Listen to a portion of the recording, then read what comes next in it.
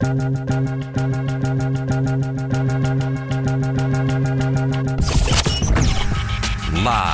from the Battleborn Broadcast Center, it's Cofield and Company.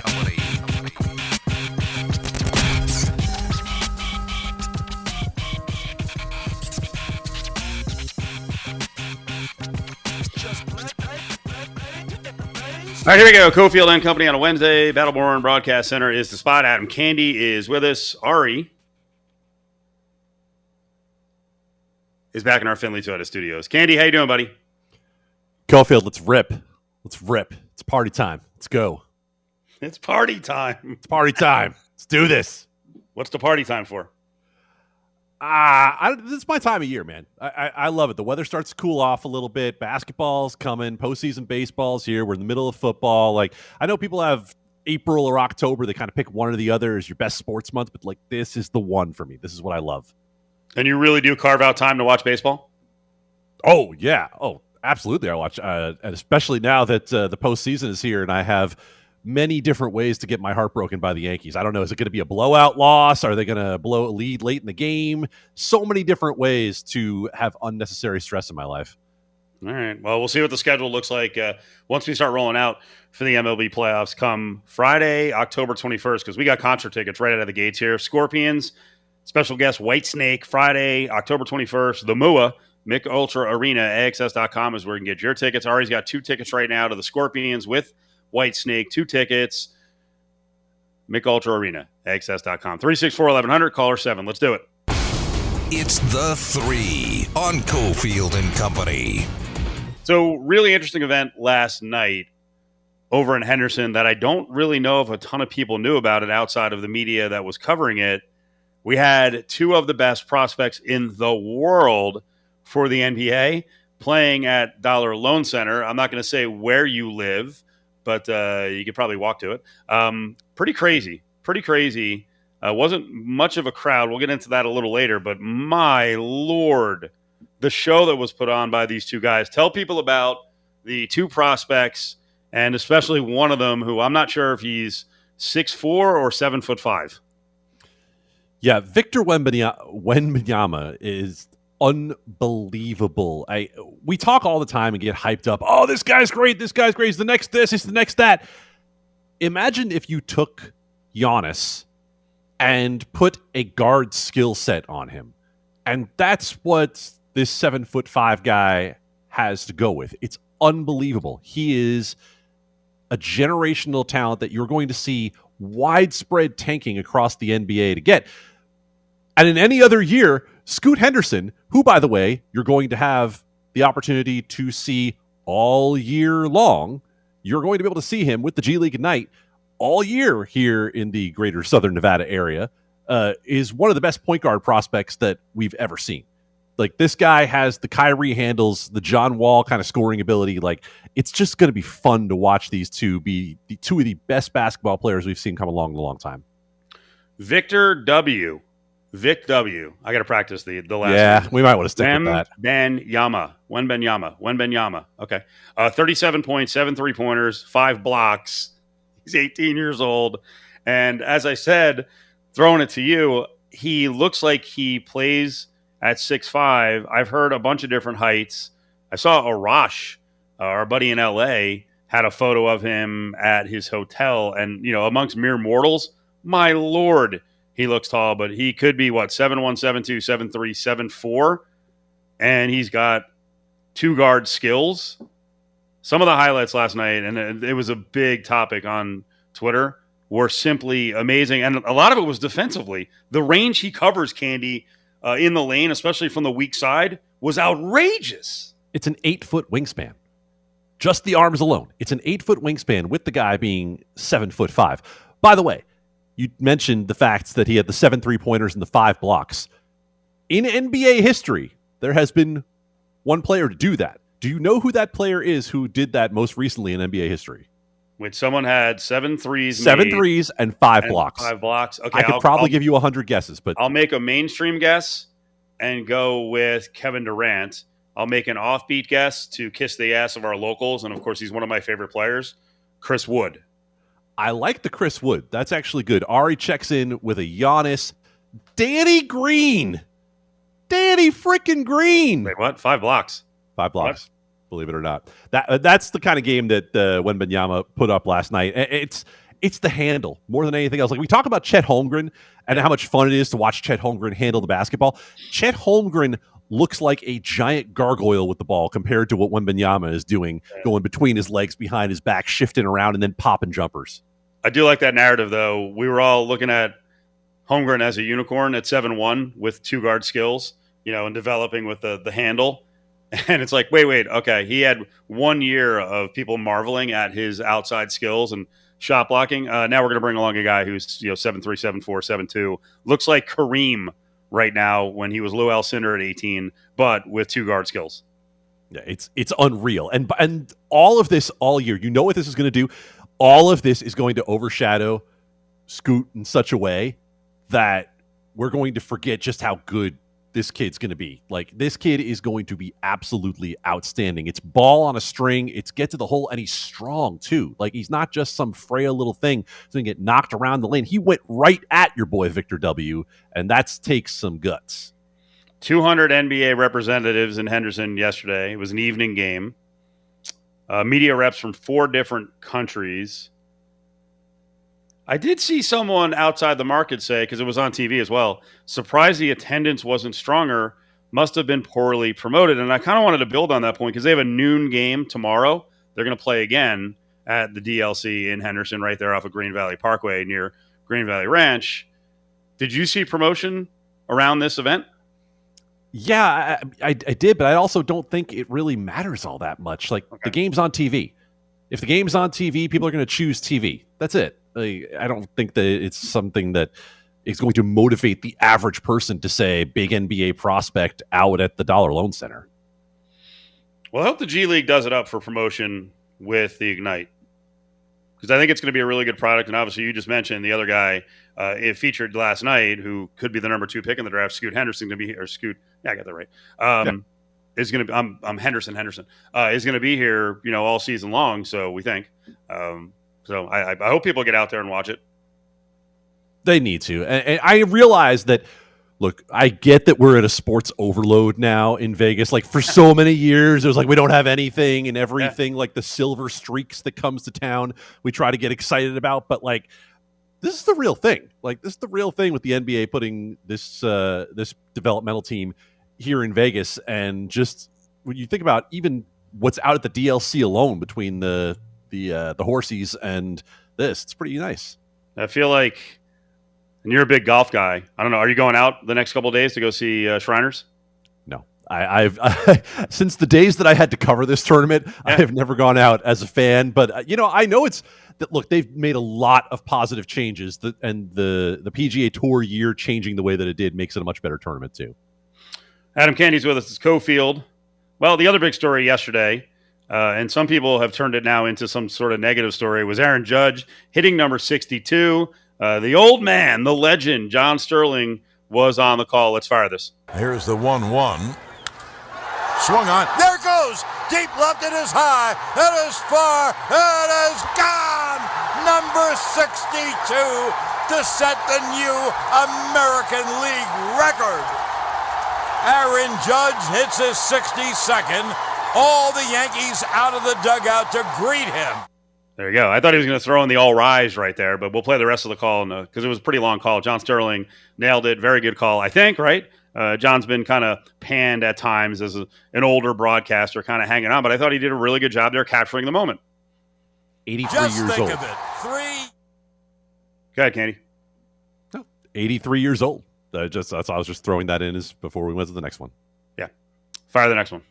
Just think of it. 3 Yankee right fielders. The Babe hitting 60 and 27. The Jolly Roger hitting 61 and 61. And now Aaron Judge hits his 62nd home run, the most home runs any American leaguer has hit in a single season. And the American League has been alive for 120 years. This is Judgment Day. Case closed. Case closed. All right, Candy, what did it mean to you? What did that moment mean to you? What has this season meant to you? You're a Yankees fan. The significance of hitting 62 bombs in 2022. Fire away. It's not what everybody thinks it's going to be. I'm not going to fire off and give you a whole bunch of anger about Barry Bonds or PEDs or Sammy Sosa or Mark McGwire. I don't need any of it because this matters more to Yankee fans than it does to anybody else. This is about the Yankees. This is about the fact that the record goes back to Ruth and to Maris. Nobody cares about the American League record. Cut-ins on ESPN. That was crazy. Why? Does anybody know who had the best scoring season in NBA Western Conference history? Who the leading scorer in NHL Eastern Conference history? Nobody knows. Nobody cares. We're talking about a single league. Barry Bonds has the record. Whether you like it or not, Barry Bonds has the record. And if you think Aaron Judge is clean, awesome. But we have no idea. We don't. We never will. We don't know who's clean. We don't know who's not. If you talk about records from the 70s, you're talking about greenies. If you're talking about records from the 30s, you're talking about the Negro Leagues and the fact that black players weren't in the league. There's a way to dirty up any of this. So what does it mean to me? It means he broke the Yankee record, which is really cool to break the Maris record and to have the Maris family there. That part is awesome. But more than that, come on. He's 11 short of the Major League record. Yeah, I think the fact that it got kind of negative the last 2 weeks about a guy having a great season, that there was a lot of snarkiness, kind of sucks because you lose out on a lot of the celebration of Judge because people are arguing what's the real record. Is it Judge or is it Bonds? And one of our buddies, Dustin Swedelson over at VSiN, who's a funny guy, tweeted how Aaron Judge now stands alone in 7th place, most home runs in a single season. Some other 7th ranked single season records: Drew Brees with 46 touchdowns in 2011, Manute Bol, a 7th place all-timer for blocks in a season with 345. And who will ever forget 7th most saves in a season in the NHL, Felix Potvin, 96, 97, all around the same level of attention that Aaron Judge got. You see what I'm doing? I'm laying it on thick there, and that blows. But a lot of it was created by Maris Jr. because he keeps tweeting out, hey, the clean home run king. Like, there's no need for it. It's just illegitimate, too. I don't care. I don't care about the PEDs when it comes to this. It's the same reason I don't care about the PEDs when it comes to the Hall of Fame. Let them all in.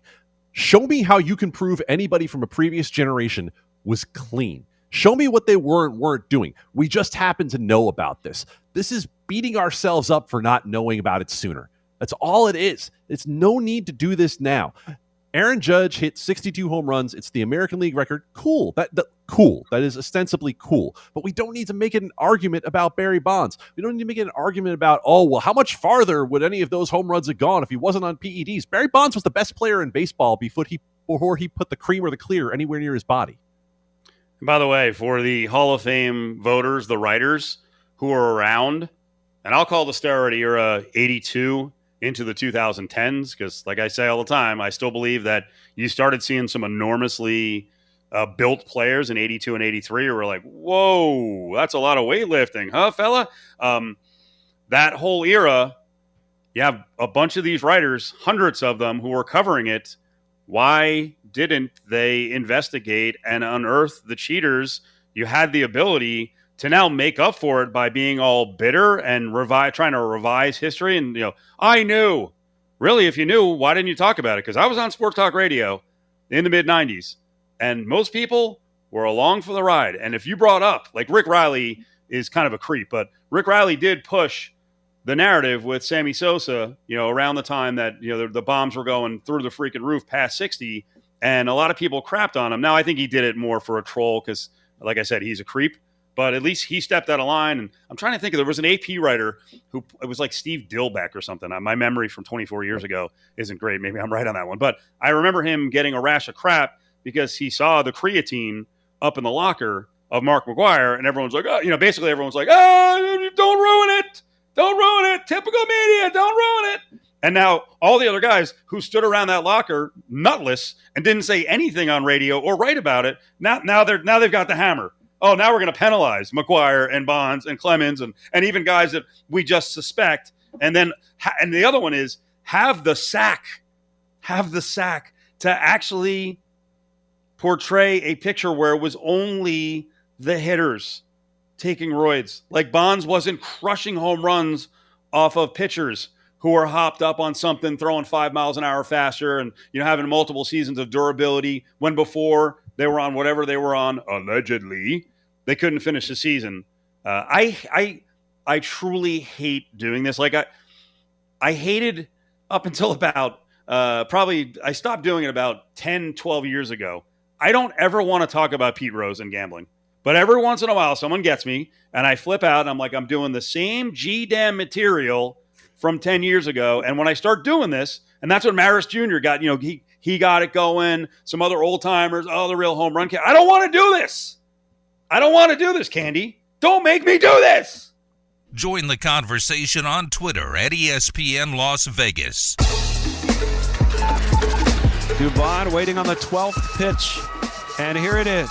Swung on, popped up, shallow center, coming on Marsh on the run. And the Phillies, for the first time in 11 years, will head back to the postseason. You're listening to Cofield and Company, live from the Battleborn Broadcast Center on ESPN Las Vegas. Baseball playoffs on the way. And I hate to tell the audience, on Tuesdays and Wednesdays, you get baseball on the show. Monday, Thursday, Friday, well, we'll see. We'll see what's going on, how exciting it is, because I believe football has just overtaken baseball, even with the tremendous achievements this year. We were just talking about Aaron Judge hitting 62, Albert Pujols coming back from the dead, rolling out of the grave. How many more obnoxious statements can I make to hit 700? And then, of course, maybe the most impressive guy in all of baseball is the pitcher-hitter, Shohei Ohtani. So, and we've got unbelievable teams. Dodgers going past 110 wins, the up and down Yankees. I think the Astros are one of the best organizations in all of baseball. And then teams like the Phillies are interesting. They have one of the best players in baseball, Bryce Harper. And I guess, Candy, that right there was some vindication for pulling the plug early. I didn't like it. I thought it was disrespectful. Thought it was a knee-jerk reaction going to Robbie Thompson from Joe Girardi, but it worked. They made it. And I'll be honest, I had no idea. I think of the Phillies as a pretty good organization. I didn't know their playoff drought was this long. Well, their playoff drought is long, but also beyond that, we were very close to not having this redemption story. The Phillies were choking it away down the stretch and managed to pull themselves together in large part because the Brewers also choked in a huge way and fell about 12 games from where they were. So good on them, and good on Robbie Thompson, who by all accounts is a great guy. And by all accounts, the Phillies needed a breath of fresh air, whether it was right or not for Girardi. They needed the diamond producing ass of Joe Girardi to be gone from that clubhouse, because everywhere he goes, what follows is tension. And so the Phillies hopefully at least can enjoy a run to the postseason here with Bryce Harper, because Robbie Thompson seems to have gotten him a lot looser. By the way, did anyone take the break to look up my weird recall, which I still think I'm wrong on, of the AP writer who called out the creatine jar in McGuire's locker? We got to find that. I want confirmation on that one. And I'll give you another throwback comment that I know I'm right on. So you just heard that magical moment with the Phillies, and now we're set up with 3-game series, which are super heated. Cards, Phillies, Guardians, Rays, Blue Jays, Mariners, Mets, and Padres. And the throwback comment I'm going to reference is Mr. Baseball, self-anointed. Well, that was Bob Uecker. But the new one, Bob Costas, said this would all be a disaster with these wild cards. And year to year, and I know I just made the comment 4 minutes ago that baseball is getting blown away by football, but it's not because they went to extra level of playoffs. It's made the game a ton better. It's made the regular season better, right? Like, I think that's really what we're after here. Now, the owners were after TV money in the postseason. They just want more playoff games in October, and that's fine, whatever. But in the end, when we look at what's going on with the regular season, how many people have tuned out by the time even June gets here with the baseball regular season? And as soon as football starts, it's over. You ever play in a fantasy baseball league and a fantasy football league at the same time? You can dominate your fantasy baseball league from about mid-August on, because everyone has turned their attention to football. I can't argue with that, right? I can't argue with that. Anything to get more people interested from the summer on in baseball, when we know you've got like 8 organizations that are basically quitting from day one, anything that keeps people on the dance floor, like the fact that the Orioles were in it and actually did a little bit of getting rid of guys and then adding some help. That was awesome. I mean, if we're going back years, do the Mariners get aggressive at the trade deadline? No. Right? They don't go get Luis Castillo if there's not multiple paths in, because they knew that the division was not an option. Houston had already run away and hidden with the division. They have to have the wild card for them to go out and make the big acquisition they did with Luis Castillo. And look, both of these series in the American League, I think, could be highly competitive. What's your favorite series overall? Mets-Padres by a long shot. Mets-Padres has so much intrigue involved. I mean, look at the Mets after blowing the East. And oh, by the way, Mets, thank you so much, because after the DeGrom injury, I had invested fairly heavily in Braves NL East. So, woo, that was a bit of a sweat. But Mets-Padres with no Tatis, a Padres team that had loaded themselves up for this year. Stevie Cohen willing to spend anything for the Mets to win. You're going to get rid of one of the favorites in the National League right from the jump? Yeah, sign me up. What'd you get the Braves at? Plus 150. Okay. Which was not great, but it was minus after DeGrom first went out. Is anyone intrigued by the Guardians and the Rays? I mean, on the street, no. Like nobody cares about this series, right? Tampa probably is not. I always think about these like if you converted it to a football matchup, like the Browns and the Buccaneers. You're like, yeah, all right, yeah, it's fine. Well, that one's better. That one's better. It's better than this. No, you're like if either team scores more than 3 runs in a game in this series, it's gonna be shocking. Yeah, I also wonder if the Guardians making the playoffs is actually bad for baseball, because it kind of gives a nod of hope to teams that don't spend money. They try, but they don't spend money. I'm waiting maybe next year for the Indians to kind of jump back in and have a real payroll. That's another. These are 2 really good operations, and I do believe the Rays have to operate on somewhat of a budget. I do not believe the Guardians do. But this is a good showdown between teams that have said, hey, we don't have a ton of money. Yay, we still made the playoffs. Yeah, and the Tampa Bay Rays continue to defy logic in doing it year after year. Their best pitcher, Tyler Glasnow, didn't get on a mound until the end of September.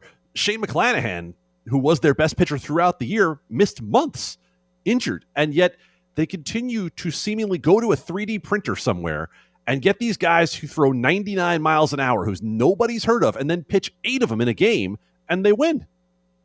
That is interesting with Glasnow. Bringing him back, like, what's his workload? Like, is he just a 3-inning guy in the playoffs? Because your future with, a dude who already, was coming off of Tommy John, and his comeback was pretty quick. I wonder how they use him. Well, it's perfect. He's with the right organization to do it. They used him for a 3-inning stint in his first game back, and the Rays are prepared for this. The Rays are the team to pitch him 3 innings and then unload the bullpen with all the firepower they have. I think I might be rooting for the Rays. I like the fact that they've overturned the apple cart by using 8 pitchers every game, and the organization is built that way. They're ready to do it. While, traditionalists want to see starters go 7 innings, the Rays are like, no, we're just going to bring in a new power arm, basically every 5 batters, and you're going to deal with it. Not my favorite. You know why I want Cleveland? I want Cleveland for Tristan McKenzie. If you don't know who Tristan McKenzie is, you should look him up. Look up Tristan McKenzie. Guys who look like Adam Candy love the fact that Tristan McKenzie is a major league pitcher. He's 6'6" and about 112 pounds. He gives all of us hope. Well, I don't agree with that. Bring me every Reyes Maranta I can find. Rich Garces in the bullpen. El Guapo. Giveaway time, 364-1100. Eddie Vedder's in town, lead singer of Pearl Jam. This Friday, Park MGM. We've got tickets. You can grab your own at Ticketmaster.com. Eddie Vedder this Friday. Ari's got 2 tickets, 364-1100. Want the skinny on UNLV football? Listen to the weekly UNLV All Access podcast with Cofield and Caleb Herring. A new episode drops each Thursday morning at UNLV All Access on Twitter. Play action fake. Brumfield rolling to the near side. Rolling, going to keep it. He's at the 5. He lunges forward, and he's in for a touchdown. The Rebels get their first touchdown of the game. Former UNLV quarterback and current voice of the Rebels on radio, Caleb Herring, is live right now on Cofield and Company. Doug Brumfield with the touchdown acrobatic. I feel like we're saying that a lot this year. I want to get to Brumfield here in just a second with Caleb Herring as we're getting ready for UNLV with a 4-1 start to hit the road in San Jose. Caleb, I don't know if you heard the promo before we came back talking about using the cart. DK Metcalf used the cart during a game to go to the bathroom. And I was just thinking about the reporting of the injury. Candy, I don't know if you saw it, but there was a poor parabolic mic person who just got leveled on the sideline. And as it turned out, Caleb, he was okay, correct? Bloody nose. And I reported that the left ankle looked a little gimpy. You got to have your head on a swivel on the sideline, my friend. Yeah, if you're going to be a spectator in any capacity on the sideline of a football game, it is a must to be on your toes at all times. And you've learned this. You've been down there. You've seen how quickly the action can get up on you on the sideline. If you're not ready, injuries are a thing. They really do happen. I've seen some people be taken out on the sidelines. Dan Dobie over at Learfield, he's actually one of the guys who's nimble on the sideline. He's coached this adamantly to be aware if you're going to be down there on the field, because people have been taken out, and it's no picnic when you get taken out down there. For some reason, the training staff isn't as quick to assist with bystanders as they are with injuries on the field. I don't know what that's all about, but you stand on the sideline with your phone out at your own risk. It's dangerous down there. It was on the opposite sideline. So you mentioned the word nimble, so let's make the transition to what Doug Brumfield is doing, what he's doing at times to escape pressure, and then get into the end zone. He is an acrobatic guy. It's a really interesting discussion that we're having week to week, and I think Arroyo's kind of tired about being asked about it. But remember last year, quarterbacks had trouble finishing the game, so you played the position, man. It's tough. You're trying to make plays, but you also don't want to get tackled like you did on the sideline by New Mexico. You're trying to stay safe and make plays. Yeah, there's some things you can do about it to prevent it. UNLV's had this problem, not just with Doug, but I think for the last 2 decades, where they haven't started the season and finished the season with the same starting quarterback for injury or whatever other reasons may have come up. UNLV just hasn't had consistent quarterback play for a long time. So for health reasons for Doug, obviously last season, it was the injuries that put him on the sideline.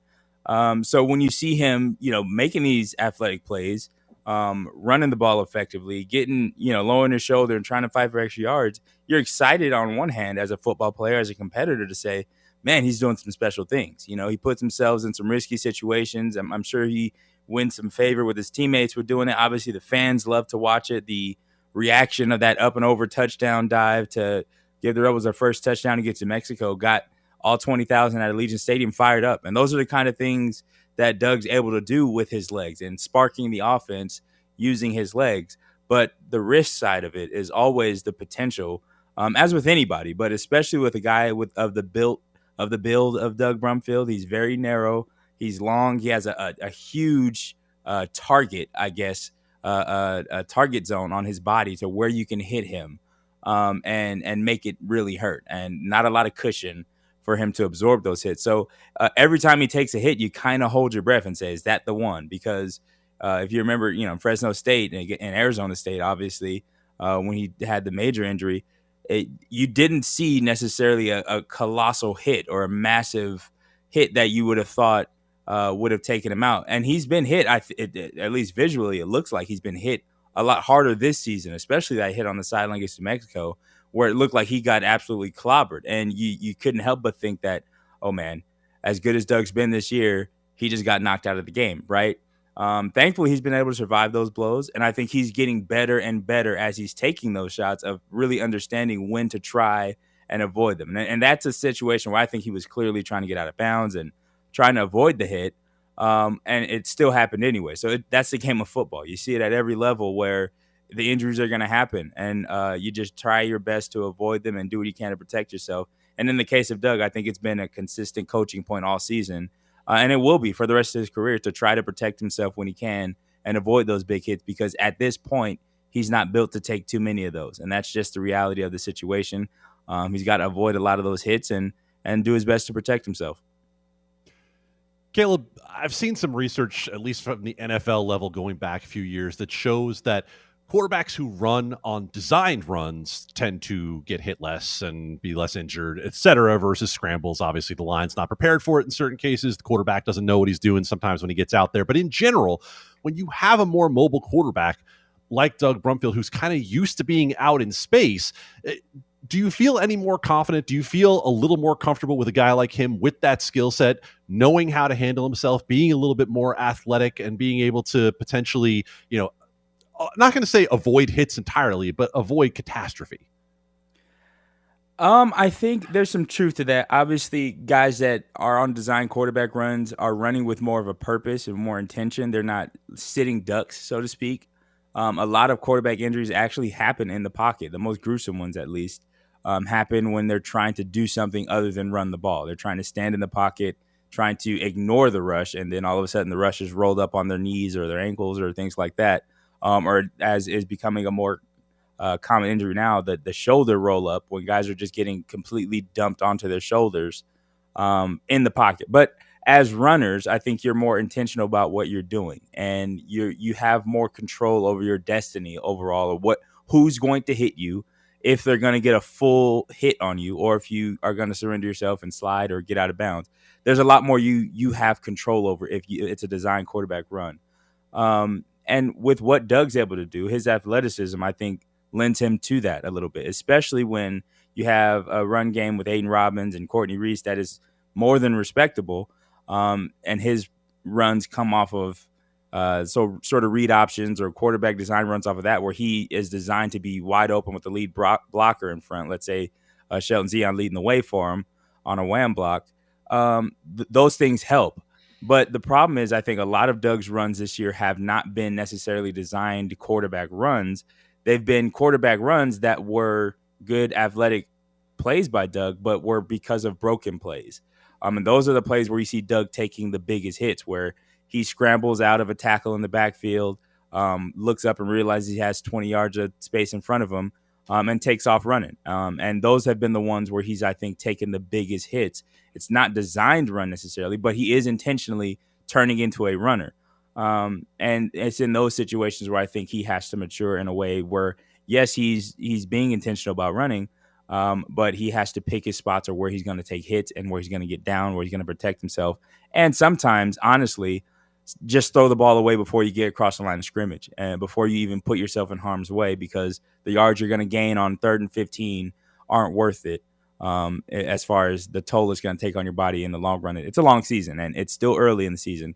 So I think these hits may start to add up and wear on him a little bit, but I think he's been learning the lessons as things have been going on, how to protect himself as a runner.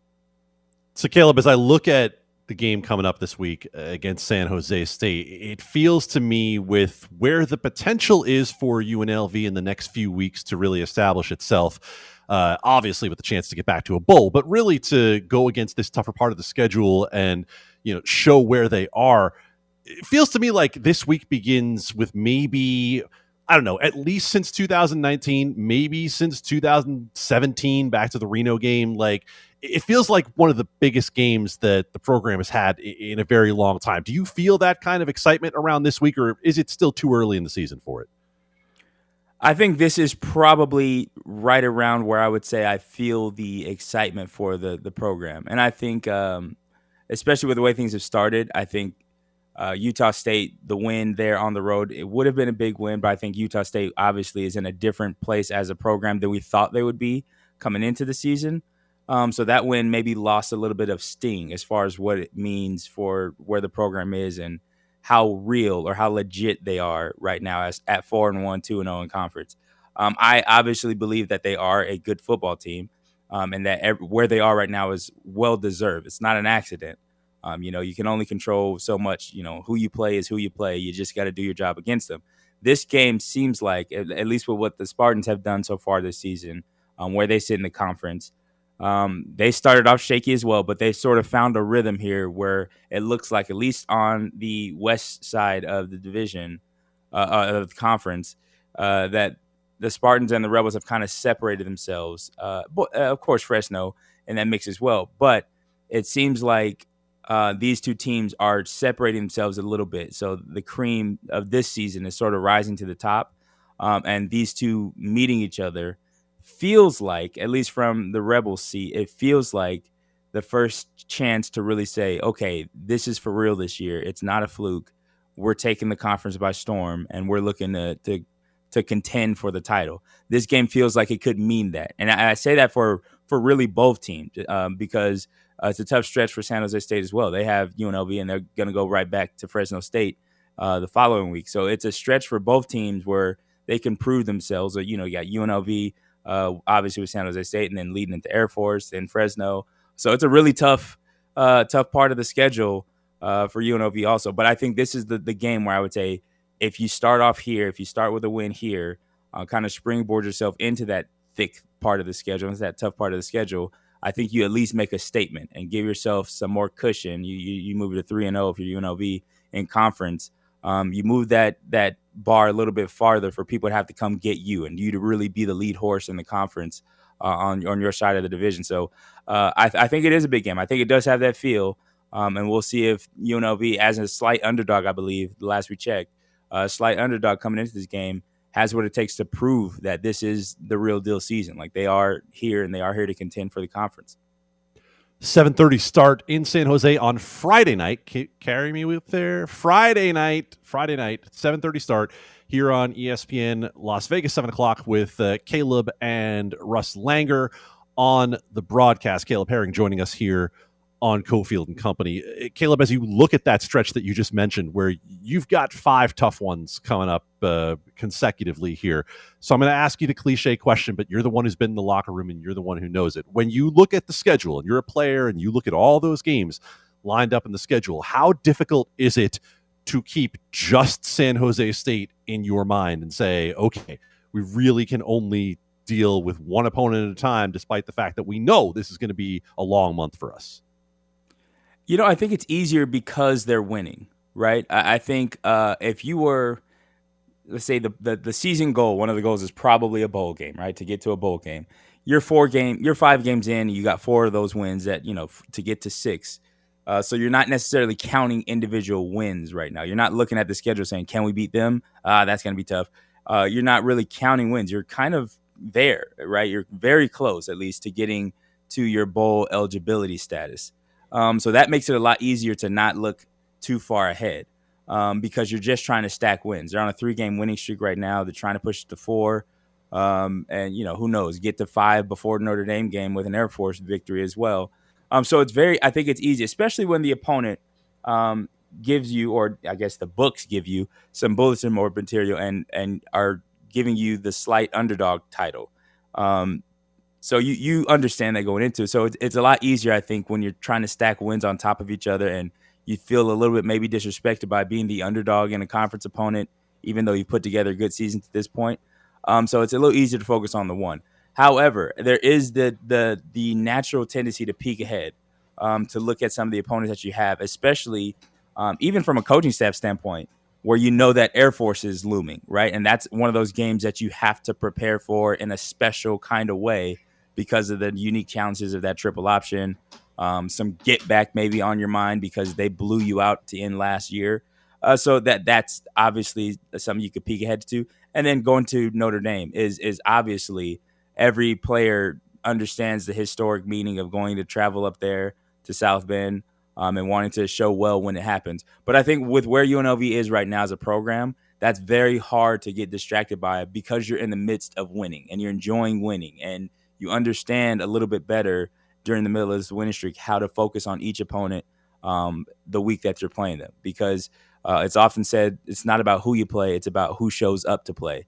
And you understand that, especially with the way New Mexico went in the first quarter, that if you don't show up to play, anybody could take you down and maybe become a loss on the schedule that you didn't anticipate being there. So I think that they'll find themselves locked in. And like I said, the scare in New Mexico in the first quarter kind of maybe will reassure that they'll be locked in for San Jose State and only San Jose State. But there's got to be a slight peek ahead, right? Like to understand, hey, stay healthy. Recovery is a big thing. Practice minutes are going to be more efficient and less taxing because everybody understands it's a tough stretch on the schedule. You got San Jose State, obviously, this week, Air Force, Notre Dame, then San Diego State, finishing off with Fresno State. That's a tough stretch of games by any standard, especially if, Jake Hayner's back healthy for Fresno State. That's a gauntlet. So you do maybe take a peek at it, but the business is San Jose State, and the Spartans are next up. So the focus and the understanding in a winning locker room should be next game up is the most important one. So let's take care of business there first, and then we'll move on. Caleb, as always, we appreciate it, man. Safe travels up to San Jose, and have a great call. I appreciate it, Adam. You guys take care. It's Cofield and Company here on your Wednesday afternoon from the Findlay Toyota Studios. Join Cofield and Company on Thursdays for the live 2 to 5 show at Silver Sevens Hotel and Casino. During all NFL games this season, get 77-cent beers. It's Thursday Night Football at Silver Sevens, Flamingo in Paradise. 4 games in to the season after winning the Super Bowl, it all changes. Just think of these 2 little moves. Just these 2 moves. Von Miller leaves and Andrew Whitworth retires. They lose their best pass rusher and their best pass protector. And statistically this morning, the Rams have the worst sack differential in the league. 4 games after winning the Super Bowl. Hanging at the Battle-Born Broadcast Center, it's Cofield and Company. It's early for the Rams. Cowherd there on the way back over on our sister station, Fox Sports Las Vegas. It's early. They can fix things, maybe. I want to get to that in a second, but we got to mention sneak peek coming up for the Runnin' Rebels. Basketball season is about to start. This Friday, Thomas and Mack, 6 o'clock. Free T-shirts to the first 1,000 fans who were there. Free food for the students. And I'm ready. Football is having a good season. It's a reworked roster with basketball. Sneak peek this Friday for Runnin' Rebel fans inside the Thomas and Mack Friday at 6 o'clock. So I just said, hey, there's time to fix things with the Rams. Or are we finally seeing the Rams have to pay the piper for their excess with the salary cap and the fact that they never have high picks?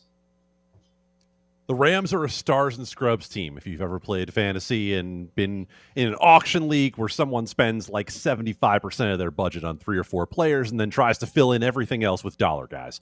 That's what they are. And so they don't have depth. Well, what's happened to them? Why did they get filleted on Monday Night Football? Well, they got destroyed the way they did because they had a backup center who was getting abused all game long. And when you don't have any depth, you open up massive holes. And when you have a quarterback who's going to be nursing an injury all year long, your offensive line better be able to hold up. Rams defense played fine in that game. Rams defense played well enough to win. The offense is a train wreck right now. Well, and they're probably suffering from the fact that Stafford didn't get to throw a lot. He's got no chemistry with Allen Robinson. And, as we talked about, the offensive line, the run game isn't there. So, yeah, I mean, this is kind of the McVay plan anyway, is to build towards the middle and the end of the season. But right now they look pretty bad. They do. And Allen Robinson right now has a 20% catch rate. The average in the NFL is roughly 31%. Like, things are just not looking like they have any sort of rhythm between those two. Events. We are all over the place. We just told you about the Runnin' Rebels event. Well, Ari is going to be with Kelsey Plum. Kelsey Plum's got a meet and greet at Findlay VW Henderson. 11A.